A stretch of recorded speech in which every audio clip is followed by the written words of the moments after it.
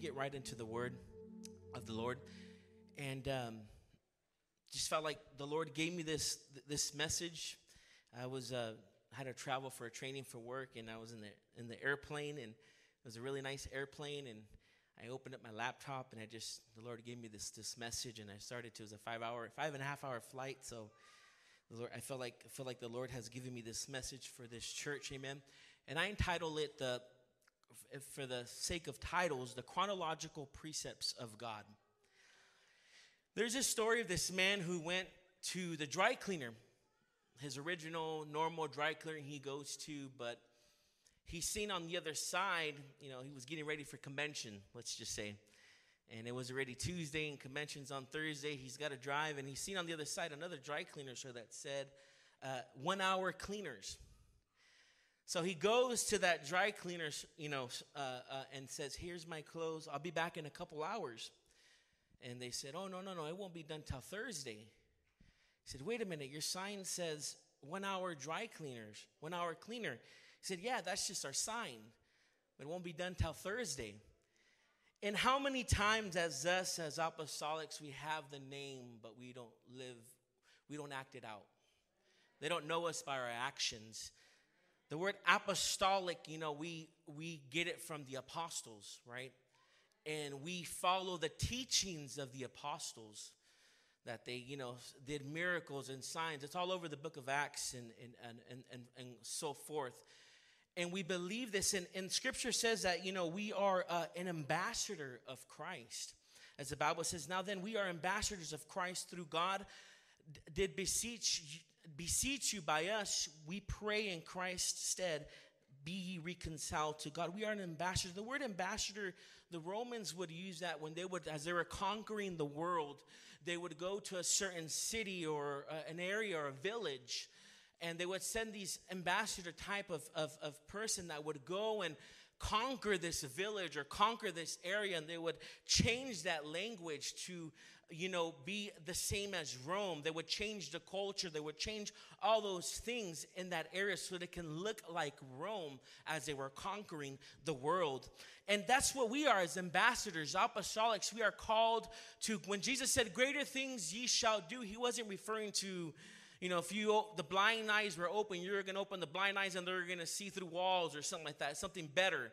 No, what he was referring to was greater things and miracles. You are going to reach more people. You're going to do greater things. And as ambassadors of Christ, we're called to go into cities and areas such as our work environment or wherever you work or wherever you socialize, and you are to take that gospel and change it and conform it to Christ. That's how we expand the kingdom of God. That's why the disciples asked, "Lord, when are you going to establish your kingdom?"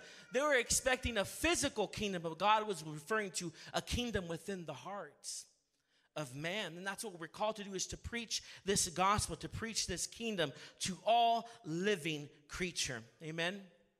My main text is found in Mark chapter 12, verses 28 through 31. It says, "And one of the scribes came, and having heard them reasoning together, and perceiving that he had answered them well, asked them, 'Which is the first commandment of all?' And Jesus answered him, 'The first commandment is, Hear, O Israel, the Lord our God is one. And thou shalt love the Lord thy God with all thy heart, with all thy soul, and with all thy mind, and with all thy strength.' That is the first commandment. The second is like, namely this, thou shalt love thy neighbor as thyself. There is no other commandment greater than these." If you know, in the Mosaic Law, there is more than 10 commandments that you and I know of. There's actually 613 commandments that they follow. And the question is not the matter of what they didn't ask him what was the very first commandment in the commandments, but they were asking him, what is the first and most important commandment of all? And Jesus answers and says, there is no other God. He says, there is no other greater commandments greater than these. Amen. And so if these two commandments are the greatest of all, we should take heed to these commandments, amen? If Jesus put emphasis saying out of all the 613 commandments, these two, all of them hang on these two commandments, amen? And the word, Psalms 19:8 says, the statutes of the Lord are right, rejoicing the heart. The commandments of the Lord are pure, enlighten the eyes. Statute means mandates, precepts, or rules, deriving from the root word that means engraved or permanent. We are to engrave these commandments, that they remain permanent in our hearts. Engraved, we are to keep them within our hearts. In the Old Testament, when they would write something, they would, to preserve it, they would engrave it on stones. So that if they did it on the sand or on, something that wouldn't be permanent, when something came, the wind came, or you write something on the sand, the shore will take away what you wrote. If you're trying to write something, to someone that you love, you probably don't want to write on the sand because the shore might take it away and they won't remember that. But they engraved it in stone so that they could remember it was preserved. In Exodus 28:9, a few verses to prove this point is, and thou shalt take 2 stones and engrave them on the names of the children of Israel. In Exodus 32:16, it says, and the tables were the work of the Lord, and the writing was the writing of God graven upon these tables. So we are to engrave that in our hearts, amen. We are to engrave the commandments of God in our hearts, these precepts that God has established in our lives. The rock can represent Jesus, amen. He says, I am the chief cornerstone. I am that rock, a house that is built upon a rock. Scripture says, whosoever heareth these sayings of mine, my words, and doeth them, I will liken unto him as a wise man, which built his house upon a rock. And the rain descended, and the floods came, and the winds blew, and beat upon that house, but it fell not, for it was founded upon the rock.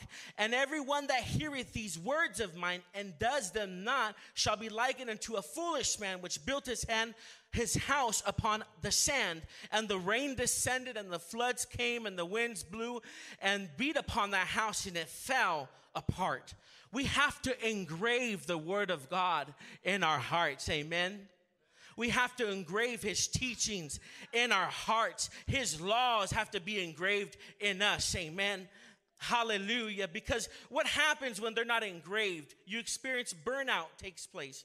You give up. You want to throw in the towel. You feel like there's no hope in your life, because when you're going through difficult times, and we will go through storms, we will go through great difficulty. It's promised to us as followers of Christ. But when our heart and when we're founded upon the commandments, the teachings of God, when the storms come, when the winds come, we are founded upon the rock, and nothing shall be able to waver us. Nothing shall separate us from the love of God. That's why it's so important, hallelujah, to get into the word of God. Thy word, hallelujah, have I kept in my heart, so that I may not sin against you. We have to, hallelujah, read his word. We have to get into the word of God and understand his precepts, understand his commandments, because that will get us to heaven. That's what's going to save us. That's what's going to sanctify us and get us, hallelujah, to heaven with him in eternity.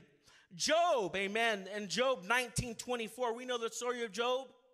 He went through a tragedy, amen. He lost his family. He lost all of his possessions. His own wife was discouraging him, or making him, to deny God. In Job 19:24 through 27, it says, and they were graven with an iron pin and lead in a rock forever. For I know that my Redeemer liveth, and thou shalt stand at the latter day upon earth, and thou after my skin warm destroy his body. Yet in my flesh I shall see God. Despite what he was going through, he engraved God's words upon his heart, and he said, I know my Redeemer lives. As long as I'm founded upon Jesus, as long as I'm founded upon his word, no matter what storm comes, no matter what comes against me, I'm firm. I'm founded on his word. Amen. I'm founded in his presence. Hallelujah. We've got to be founded upon God's teachings, God's commandments. Amen. My point, first one, is God is one. He says the greatest commandment of all is, Hear, O Israel, the Lord our God is one God. Amen. How many believe that there is one God that sits on the throne, and that is Jesus? Hallelujah. I'm going to read a few verses here. Fact number one is that there is one God. In James 2:19, it says, you believe that there is one God, good. Even the demons believe and shudder. Isaiah 46:9, for I am alone, God, I am God, and there is none else like me. Fact number two, that God is an invisible spirit. God is a spirit in John 4:24. 1 Timothy 1:17 says, he is the eternal God, the unseen one who never dies. He alone is God. In 1 Timothy 6:15 through 16 says, God blessed and only ruler and King of kings and the Lord of lords, who alone is immortal and who lives in an unapproachable light, whom no one has seen him. Fact number three is that there is one God. He is an invisible spirit, and he has promised to be our Savior. I am he. Before me there was no God formed, neither shall there be after me. I am the Lord, and beside me there is no Savior. In Jude 1:25, to the one and only God, our Savior, be the glory, majesty, and power and authority. Fact number four is that there is one God. He is the Spirit. He is the Savior. He was seen in Jesus Christ as the flesh. In 1 Timothy 3:16, and without controversy, great is the mystery of godliness, that God was manifested in the flesh, preached unto the Gentiles, seen of angels, received up in glory. This says that God who is Jesus Christ manifested in the flesh, thy God of age has blinded the minds of the unbelievers so that they cannot see the light of the gospel that is displayed through the glory of Christ. John 1:1-14, the Word was God, and the Word became flesh. Fact number five, the prophets declared that Jesus is one God. Now all this was done that it might be fulfilled that was spoken by the Lord through the prophets, saying, behold, the virgin shall bear a child, shall bear a son, and they shall call his name Emmanuel, which is being interpreted, God with us. This God of the Old Testament, that's a spirit, was revealed through us, or was manifested in the flesh as Yahweh, God of the Old Testament. In the New Testament, he's Jesus. He is like you and I, human, but he is in all ways human, but also in all ways God. The apostles declared that there is one God, and Thomas said unto them, my Lord and my God. Fact number seven, Jesus declared that he is the Lord and one God. Saul answered, who are you, Lord? He said, I am Jesus, I am Yahweh. Fact number eight, in the fullness of God, all the fullness of God dwells in Jesus Christ. In Colossians 1:19, for God was the reconciling the world to himself, for in God dwells the fullness of God. Why is this important to know? Because we need to understand that he is one. In Isaiah 42, it says, I am the Lord, that is my name, and my glory I shall not give to another, neither my praise to graven images. One more verse. And now, O Father, glorify thou with thy own self, with the glory which I had with thee before the world was. Jesus was praying in view of the upcoming crucifixion. He had to come into the world to offer his life for you and I as a sacrifice for humanity, amen. But he knew that this was the supreme perfect will of God.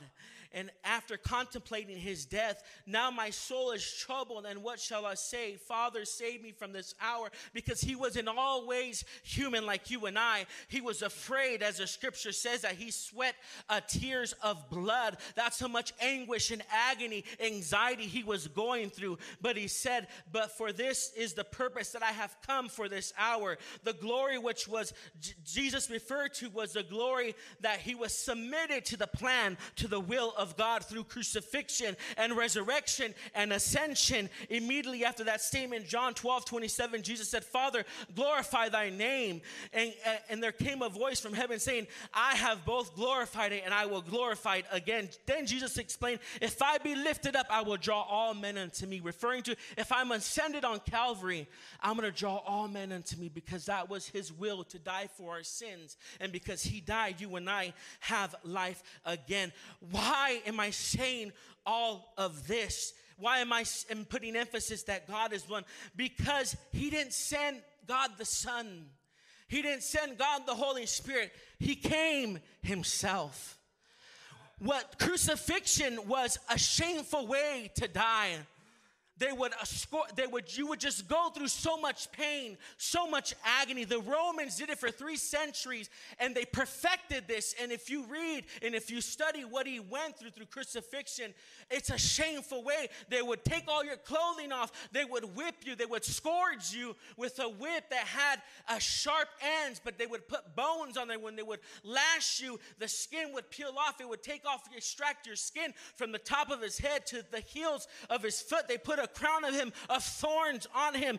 What we consider shameful, he considered glory. What we considered a shameful way to die, God himself came down on earth, and that was his glory. That was his honor, to die for you and I. He was glorified through the crucifixion. He was glorified through that cross, that old rugged cross. And that's why we love him, amen? Because he first loved us.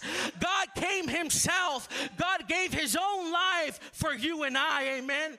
He stretched himself on that cross so that you and I can have life, so that veil could be torn.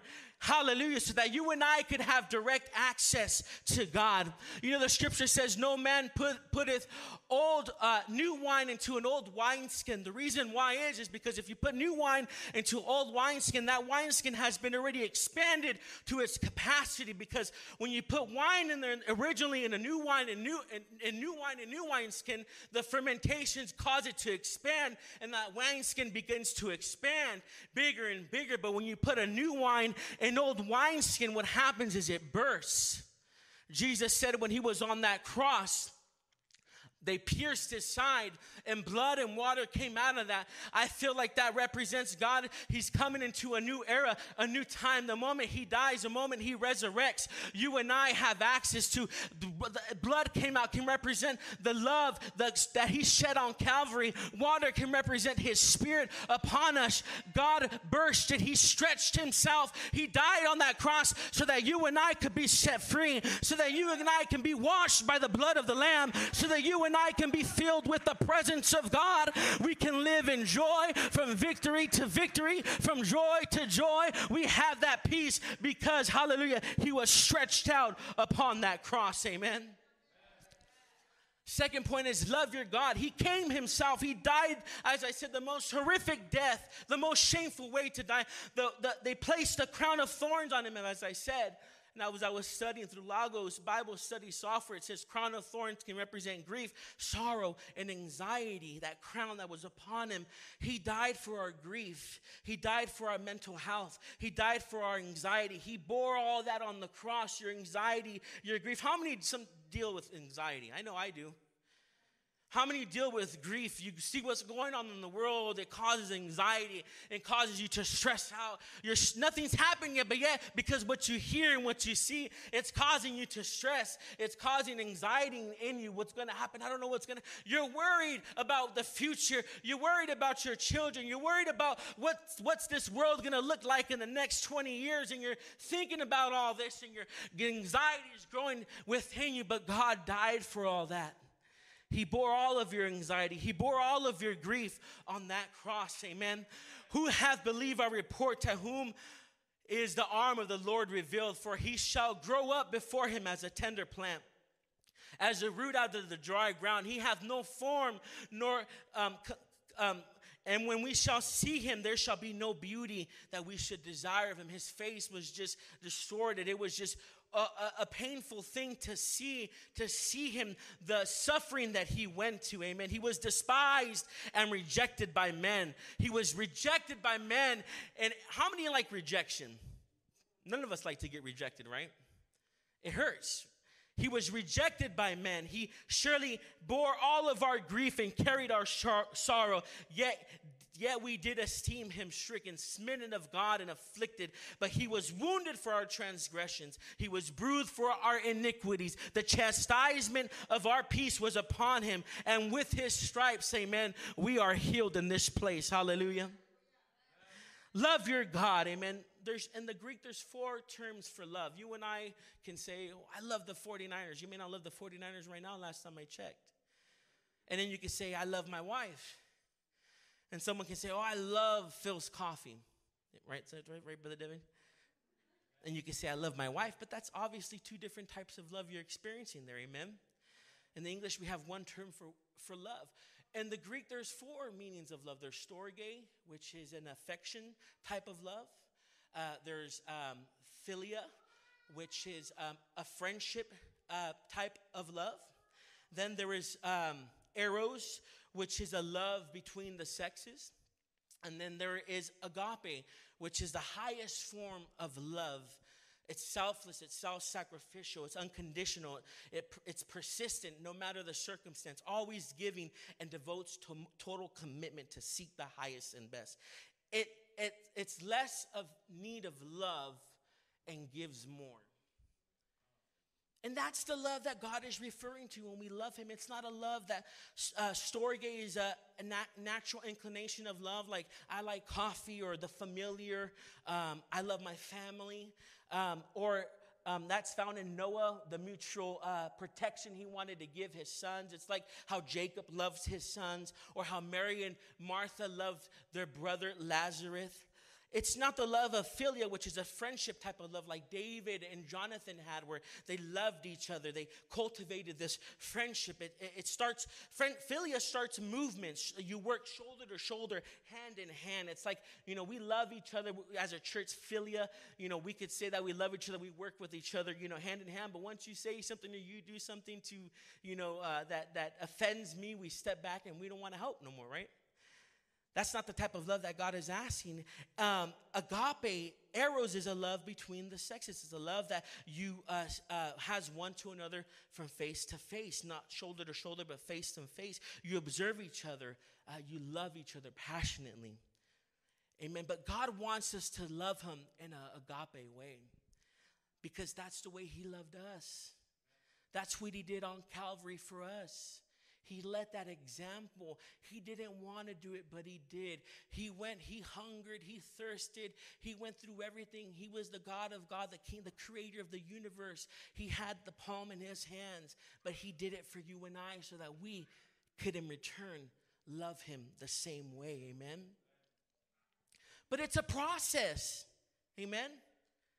It's a process, just like when you bear a child or your son is born and you feed him and there's sleepless nights. Amen. Some of you, the baby sleeps all night. God bless you.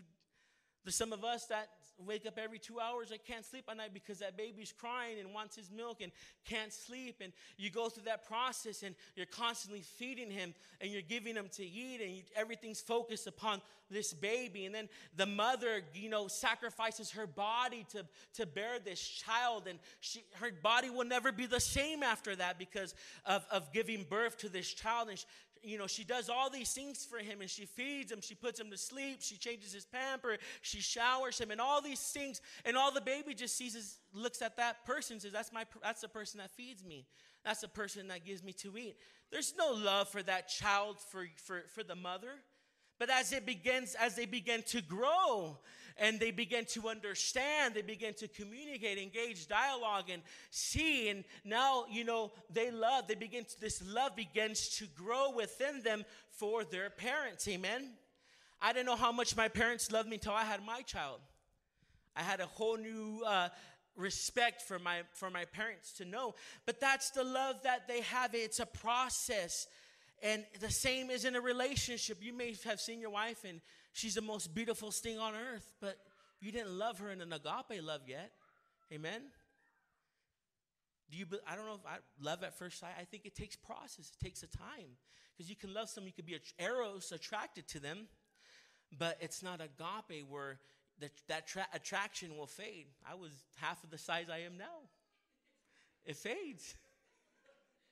That attraction fades, and it's no longer eros, right? But it's philia, or it's agape. It should be agape. Church, husbands, love your wives as Christ has loved, agape, the church. So it's a process. So you know, your girlfriend, you begin to know her. You create this friendship with that other significant other, and that love begins to grow and grow and grow to the point where you'll do anything for her, and you want to marry her. Then she bears your children, and it's a different type of love, amen? You love her because how she takes care of your children.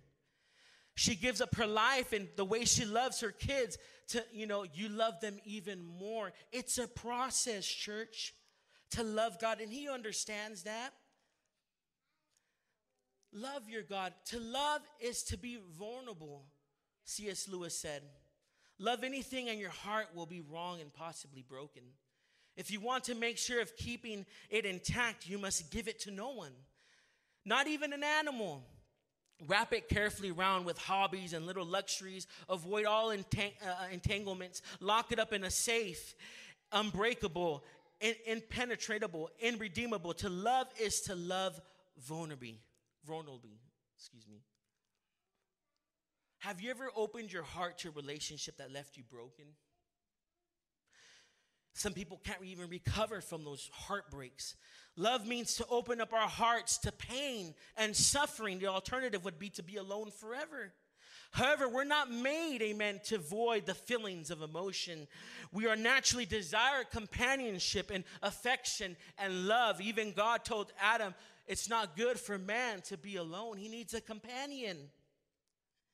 Even though we are receptible to pain, we do it anyways. We fall in love. You know, this lady Elliot said she put better than most what it meant to love. It says better than the most what is meant to love and lose in the path of loneliness. It's not on here. I'm sorry, I didn't write it down. But that's what it means. Even Christ is love. We think if we follow Christ, we follow his words and just love him, we're going to be hurt too. Christ says those he loves, he chastises. This picture that Joel Osteen says, your best life now, it's going to be terrific. It's going to be amazing. It's good for writing books and attracting people. But Jesus says, if you love me, take up your cross and follow me. So we're going to experience hurt and grief in serving God and loving him. But it's beneficial to you and I. He is our creator. He died for our sins. We have an eternal reward, which is in heaven, that our temporal sufferings do not compare to the glory that is going to be revealed by us through Jesus Christ. Yes, loving God hurts. Yes, loving God can be painful because we have to die to ourselves. We have to die to our flesh. But in doing so, suffering, there's a greater reward in heaven for you and I. Hallelujah. Solomon says, above everything else, guard your heart. The heart determines where your priorities are in life. The heart is where love and passion and hope and faith and charity and dreams and pursuits are. Your heart is the center of everything in your life. Whatever you feed your heart is what you think, what you speak, what you desire, and what you pursue. But we have to give our heart to Christ, amen. We have to give this love to God. It's painful, like I said. We're going to experience grief. We're going to experience how, just like Paul, he experienced shipwrecked, the thorn in his flesh that was bothering him. He was in prison, just like the early Christians who were crucified, who were martyred, in arenas, hallelujah. Just like Joseph, who was falsely accused, who was in prison. Just like the Peter, who was crucified upside down, and just like Jesus himself, who was abandoned, who was betrayed by God the Father, but speaking of himself, but he was in all ways God. He experienced rejection. Jesus, his own disciples, they weren't even there when he really needed them. Don't you have friends like that? When everything's great, they're here, they're there, they're fellow. But when you go through the thick, when you go through grief, when you go through sorrow, they're nowhere to be found. That was Jesus when he really needed his disciples. They weren't there. One of them betrayed him. He went through all those things as well. But hallelujah, I'd rather give my heart to God. I'd rather give my life to Jesus. I'd rather trust him than trust anyone else. Amen. Because we have an eternal reward. His love is better than life. The disciples counted it an honor to die for the cause of Christ. Thy rod and thy staff, says, it comforts me. The rod is to discipline you, but the staff is to guide you. God disciplines you. He puts you through difficult situations, but he's also guiding you and gearing you to where you need to go. Amen. We need to love the Lord our God with all of our heart and with all of our soul and with all of our mind. There's a big difference between doing for God and being for God. We think doing for God is doing his works, preaching, singing, ministering, and we have it way up here. We're practicing, and all those things are good. We're perfecting, we're getting better. But being with God is right here. And that's a big difference, amen? They serve the ministry, and they don't have a relationship with Christ. No, that's why Jesus says, many will come in thy name, saying, Lord, did we not cast out devils? Did we not do wonderful works? But he says, depart from me, for I never knew you. And that's how spiritual burnout happens, when you do the work of God, but have minimal relationship with God. That's when the church is going to face trials. When God is using the church and causing difficulties are going to arise because the enemy doesn't want the church to grow. That's a good sign. The enemy's afraid. He's trying to stop the church. Those things are going to happen. And if you're founded on just doing for God, rather being with God, that's where, you get discouraged. That's where you throw in the towel. That's when you give up. That's when it was just emotional. Or we're going to take you off this position and you leave the church. You know where that person's heart was. Amen. So we have to pursue God, pursue his presence, pursue him in everything that we do. Amen. In the Old Testament, oftentimes in the New Testament as well, the presence refers to the face of God. The sign, it refers to God's favor upon you. Their studies show that joy center in the brain that is trained and activates by the face of a caregiver. When you hold an infant and you make faces and noises and say things that you wouldn't say to anyone else, there is something that activates that joy in that child. The face of God is pursuing the presence of God. This woman with the issue of blood, scripture says she was going through the crowd. Jesus was walking through the multitude, and he said, someone touched me. And he said, who touched me? And the disciples said, Lord, there's many people. You're bumping people left and right. What do you mean, who touched me? And the scripture says, and Jesus turned around and she saw his face. She was pursuing God. She had an issue of blood. She was pursuing his presence. And I can imagine when she saw the face, said, your faith, be healed, get up and walk away. We've got to pursue his presence, church. We've got to pursue the presence of God. When Jacob wrestled with God, he was pursuing him. He was seeking him. He said, I'm not going to let you go until you bless me. And he was pursuing God with all of his passion, with every ounce of strength that he had. And in doing so, God blessed him. God changed his name to Israel, Father, hallelujah. And God changed the course of his life because he pursued the presence of God. Church, we've got to pursue his presence. We got to pursue his word. Many times we hear the word of someone else rather than getting into the word of God. We hear, I'm guilty of that. I hear preaching after preaching after preaching. Man, that's a good word. That's a good word. And that's not my devotional time. That's not it. They're preaching the word of God, but this is the word of God right here. We've got to pursue his word. We've got to pursue his presence. We've got to desire God. When you desire his word, hallelujah, directly, hallelujah, there is something. The word of God is like a two-edged sword that penetrates, that brings conviction in your life, hallelujah. The story of Ruth. The Bible says that she left. Ruth was a Moab. She married Naomi's two. The son was Mahalan, I believe, means to be sick and healthy. Shilion means wasty or puny. And they go to Moab because there's a famine in Bethlehem. There's no bread.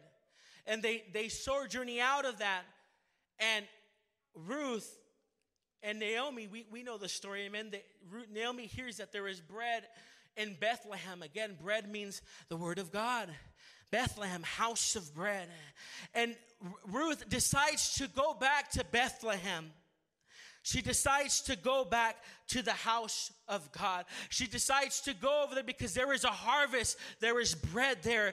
And we have to, and the scripture says that when she meets Boaz, which is her kinsman redeemer, which God is our kinsman redeemer. And scripture says that she gleans in his fields. She's gleaning in Boaz's fields. And they begin to have a relationship with Boaz. And then she meets Boaz at a threshing floor. A threshing floor, I believe, is like what the word of God does. It pierces our heart. It's like a mirror. You see all your defects. You see that pimple right there, or you see that white hair right there, or you see the little wrinkles on there. And that's what the word of God does. It reveals to you what you need to work on. And that's what a threshing floor does. And Ruth goes to Boaz and says, cover me with thy garments. She meets him at a threshing floor. We've got to pursue the word of God. We've got to pursue his presence so that God can purify us, so that God can cleanse our hearts, that God can wash us and make us whole. There's got to be a passion, church, for the word of God. Thy word have I hidden into my heart so that I may not sin against thee. Hallelujah. We've got to pursue his presence. We've got to pursue his word. My last point is love your neighbor as yourself. The reason why God allows us to suffer is so that we can love others the same. You know, when you see someone go through what you went through, you feel compassion, amen? You feel sympathy. God allows us to go through things in our lives so that we can love our neighbor. Neighbor means near or dwell. Anybody that dwells near around us, that is our neighbor. We are to love our neighbor as we love ourselves. The way Christ loved us, we are to reflect that towards our neighbor. And if you don't love yourself, you can't love your neighbor. If you don't love God, you can't love your neighbor. Some of us don't even love ourselves. But you have to love, and you find yourself in Christ. Create in me a clean heart, God. You ask God to take your heart, to take your motives, and you begin to think like Christ. You begin to act like Christ. You see how Christ saw people with compassion. Christ wept at the death of Lazarus. You begin to adopt those same feelings, those same emotions, because you have the same heart like Christ. And when we can experience, we can't give something we haven't experienced. If I haven't experienced his presence, if I haven't experienced his word, if I haven't experienced the joy of the Lord, how can I give it to someone else? But we experience him because we experience it because we love him so much, we want to love others. We don't do it out of duty where the pastor says, you got to go win souls, and we do it, and that creates burnout because working with people is hard work. If you can't even get along with your own sis, how can you get along with someone that has different thinking of you, that thinks differently from you, that's just has a lot of issues? You can't even handle your own husband sometimes, or your wives. How can you love someone else? But that's where agape love comes in. When we love him like he loved us, and when we when we give that love to someone else, we're able to love them. Because winning people is hard. It's not just baptizing them. That's the starting point. They're a baby. You got to nurture them. You got to educate them. You got to help them. I remember there was a young person that, a long time ago. His name was Jose Romero. We met him at a fireworks stand, and he got baptized, and he lived in a men's house right by our house. And he still struggled, and we had to work with him. And he would come over our house. We would give him to eat. We would feed him. We'd take him to church. A couple years. It's a process. It takes work. I've seen my parents working with people, picking them to doctor's appointment. My dad being blind. My poor mom driving all the way to Newman. They had a daughter work there, picking up people from Newman, taking them to Modesto, which is 45 minutes to get But that's love. That's what God births within us. When we can love him, when we can seek him, how we can love others the way he loves us. Amen. That's agape love. That's why Jesus said, Peter, and I'm going to come to a close. Do you love me? And Peter says, yes, Lord, you know I phileo you. But God was saying, Peter, Jesus, do you agape me? If you read that in the Greek, it says, Lord, you know that I phileo you. And he asked him the third time, he said, Peter, do you agape me? And he kept on saying, feed my sheep. Because it's hard. You can't love others in the phileo love. It's you're working hand in hand. They don't work with you sometimes. You gotta call them. You gotta love on them. You gotta pray for them. You gotta be compassionate with them. They don't work with you. They work against you sometimes. But that's the love that God is asking. If you love me, you will love your neighbor as yourself. But first, you gotta find yourself in Christ. You've got to experience that love in Christ. You can't skip this step. It's chronologically ordered. I'm one God. I died for you. I gave of myself for your sins because I did that, because we love him, because he loved us. Because I did that for you, you love me. And because you love me, you'll love your neighbor. Amen? It's like you'll love your neighbor. We're reproducing spiritual children. Discipleship. That's what it's about. Just like you love your child, that's how God wants us to love them. They're our spiritual sons and daughters. A new creation in Christ. There's a story of this man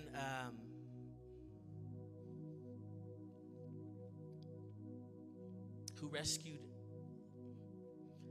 I'll get his name, Nicholas Winton, who rescued 663 children during the Holocaust. 663 children. Rescued them from the Nazis. And his wife found this library one time in an attic. It's a true story. You can look it up. And she saw the pictures of all these children that he rescued. And she told this interview talk show host person, you can watch it on YouTube. And he's sitting there and they bring this to light, this journal. And the whole crowd that was there were people that he rescued. And they said, stand up, all of you that were rescued by this man. And the whole crowd stood up. Isn't that so gratifying? Church shouldn't be boring. You should never get bored. When you're in the business of winning people, it's never boring.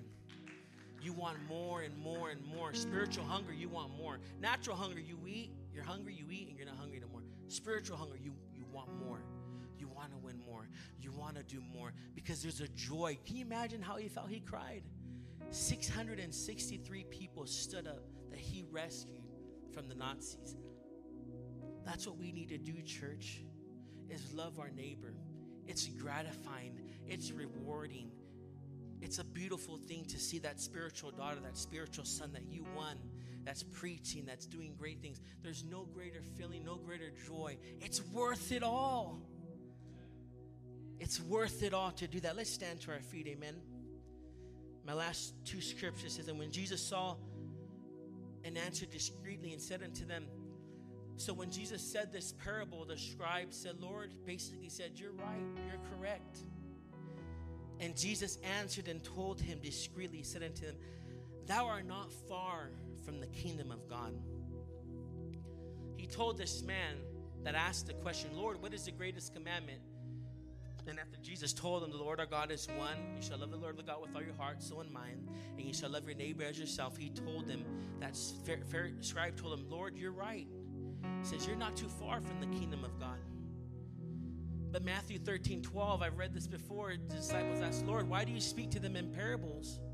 Why do you speak to them in these illustrations? He said, because to them it has not been given to know the keys to the kingdom, but to you it has been given the kingdom of God. The apostles, we are apostolic. We're not far. We have it. We have the truth. We have the love of God. What is stopping us? We have it, church. It's been given to you. It's at your reach. We can obtain the love of God. We can obtain his grace. We can obtain his mercy. We can obtain, hallelujah, that same spirit, that same love that Christ had for us. It's at our reach, church.